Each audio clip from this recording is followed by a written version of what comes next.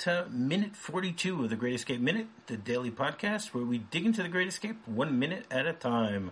I'm Rob, and once again, Tom is still out this week, still in the cooler.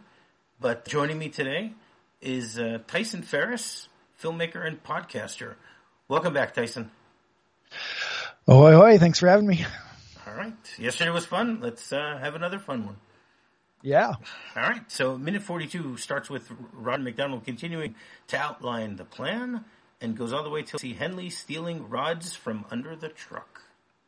The very beginning of this minute continues the action from yesterday's minute, where we have basically Roger, Mac, Griffith, and Cedric discussing how they're going to plan out where everyone in the X organization is going to be doing their work. And the last thing that we discussed yesterday was the fact that Roger mentioned that they're going to skimp on shoring up the tunnels with wood, and they're actually going to use that, but they're still going to need a lot of wood to put in the entrance chambers and stuff like that. Now, the great thing from my perspective that I see about this is that they're really giving us a visual of what these tunnels are going to look like. The fact that they're saying that there's going to be entrance chambers.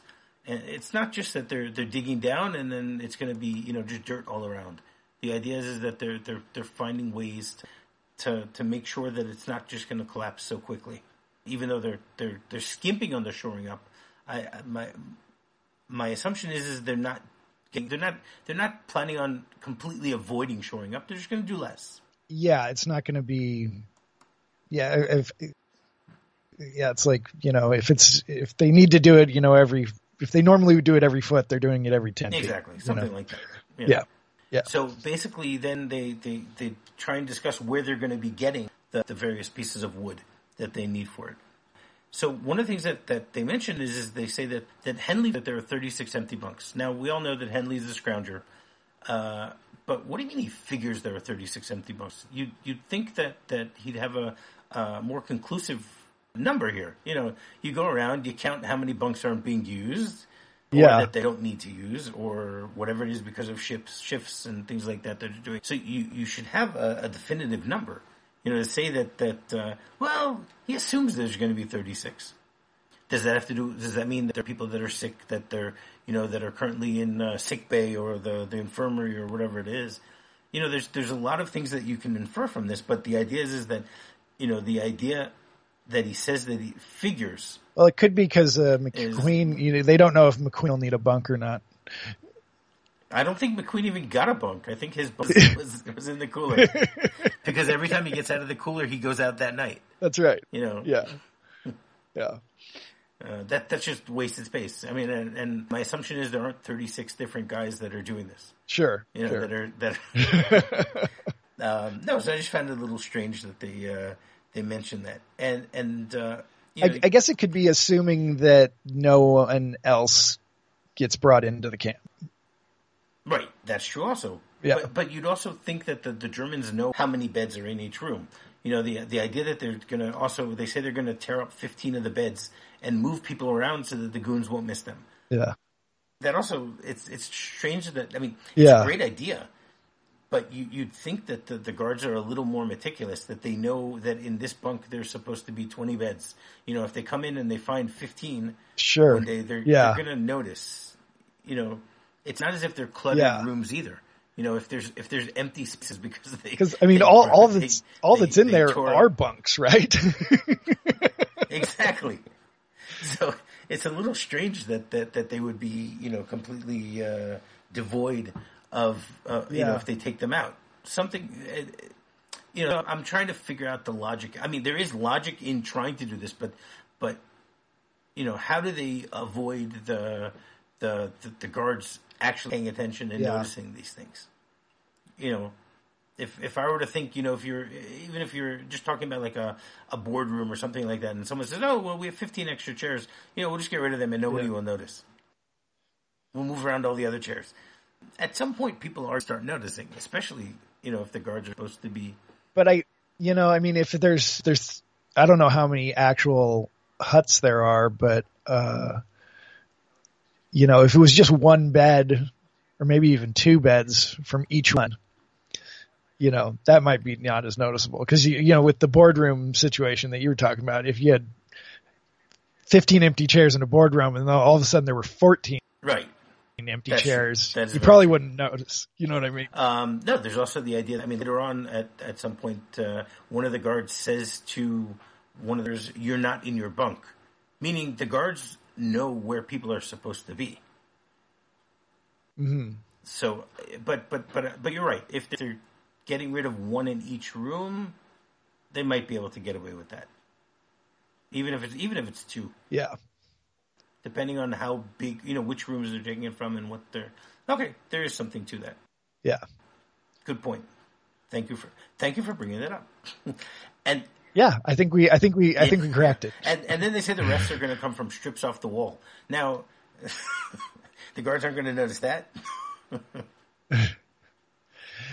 But I can see that though. I mean, if you got a place where there's a bookcase. Yeah, you can peel some from behind the bookcase, and where the beds go up against the wall, and right. But how much wood are they going to be able to get from that? Yeah. The way that he says the rest will come from straight off the wall makes it sound as if there's going to be a lot coming off the walls. Yeah, yeah. But maybe there's a lot of bookcases. Yeah. We have seen the library, which has it, so yeah. Maybe they're able to grab them from there. Behind the bookcase. Sorry, that's a different movie. No, that's fine. That's fine. And then I love Roger's question. He goes, "Is Henley taking care of all this by himself?" Now, why would he ask that? The X organization is set up that everyone works in teams. You have the head of the team, and then everyone has their underlings that are helping them with everything that they do. So why would he ask this question? He would. I mean, obviously, this is for the audience. Mm-hmm. This is for the audience to get an idea that, okay, we're dealing with teams. This isn't every man for himself in the X organization.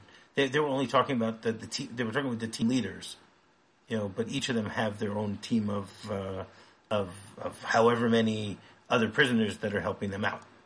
So I just thought that was an interesting comment for him to make. Yeah. And then they continue talking about it, and first of all, the response is no.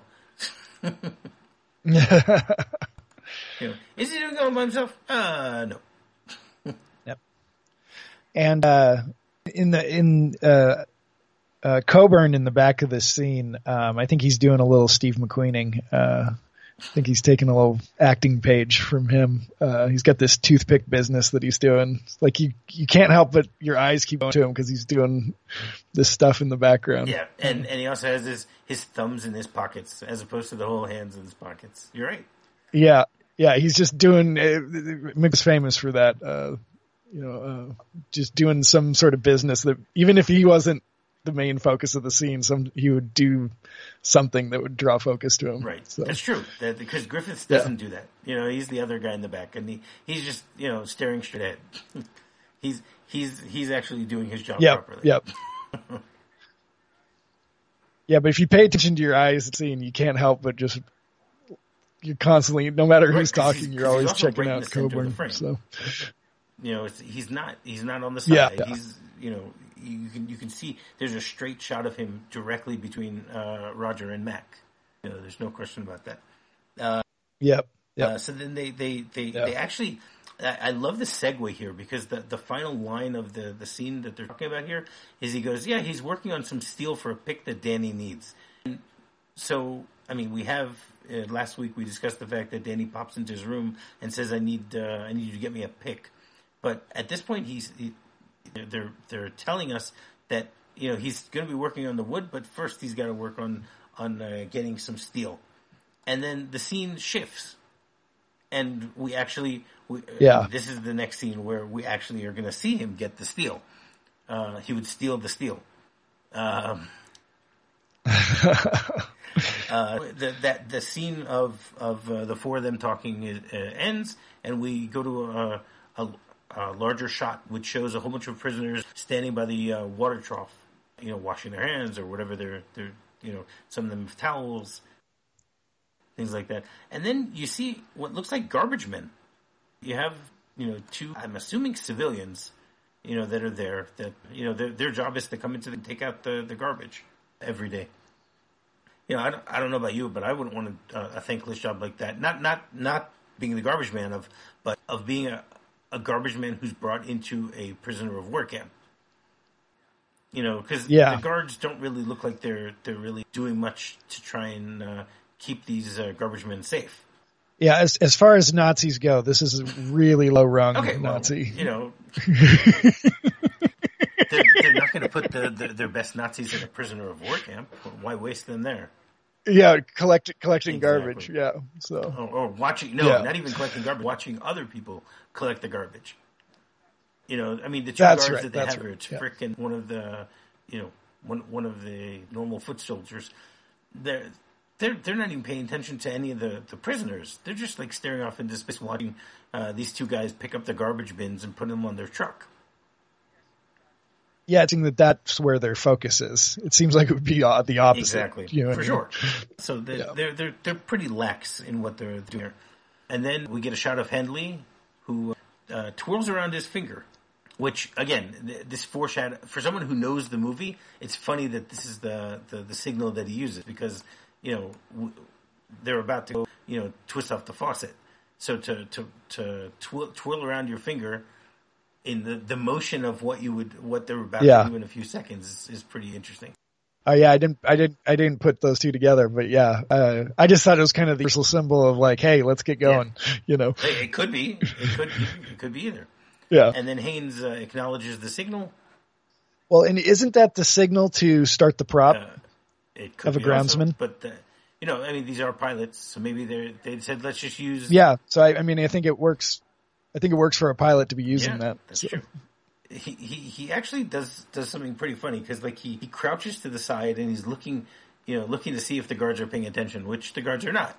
So, just the way that he looks at them is quite humorous. It's obviously there's a post that's possibly blocking his view, but still. And I like how we go into this scene. If you know the movie and, what this scene's going to be because of what was just said in the previous scene.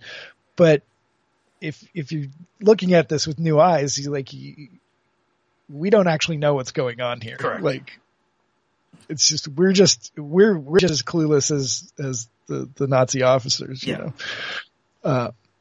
then it's like, and even when he does the signal to do whatever they're going to do, you still don't know what's going to happen. It's like, right. And then it does happen, and then you're like, oh, but why? Like, why are they spraying this guy with water? It's like, right. Anyway, exactly. So then Haynes motions to Goff, who I love how Goff is basically the guy they use whenever they need some thankless job for one of the extras to do. He's a glorified extra. There's no question about that, because he doesn't have that much to do in the movie, but he shows up a lot. And we know that he's the third American. He's basically the token American, because you have Garner and McQueen. And then you have Goff. And so he basically starts twisting off the faucet, which I'm assuming someone loosened earlier, just to make it easier for this to work. And once he twists it off, and then lets the water splash, and it just sprays Frick on his back. And then the other guard comes to try and help him also. Neither of them are very efficient in what they're trying to do. What's really funny is that you can see at this point a lot of extras start to laugh. Now, my biggest question is are they laughing at what happened? Are they supposed to be laughing, or is it that the extras can't hold themselves back? Because if you look like at second 40, you see a number of them just standing. Yeah. Now, it could be either. It could be that because the prisoners would laugh at something like this anyway. It doesn't, especially make sense. If they know it's going to happen and it was successful. They're going to be pretty delighted by that. So even if it is extras just not being that professional, I think it works in context.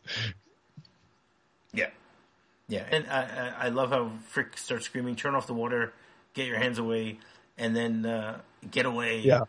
And the whole idea is 1 second, who's he telling to turn off the water? Is he telling the prisoners to turn off the water? Do they have access to the main valve, or is he? Because it doesn't look like he's screaming to some other German to turn off the water. Because first of all he's screaming in English, not in German.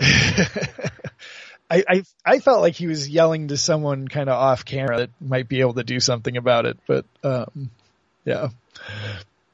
Right, and then there's a line that says, "Hey, what the hell is going on there?" Which is also funny because these type of movies don't usually have swearing in them, and hell, even at this point for this type of movie, sure, is a little too much. And then at that point we see him move into action.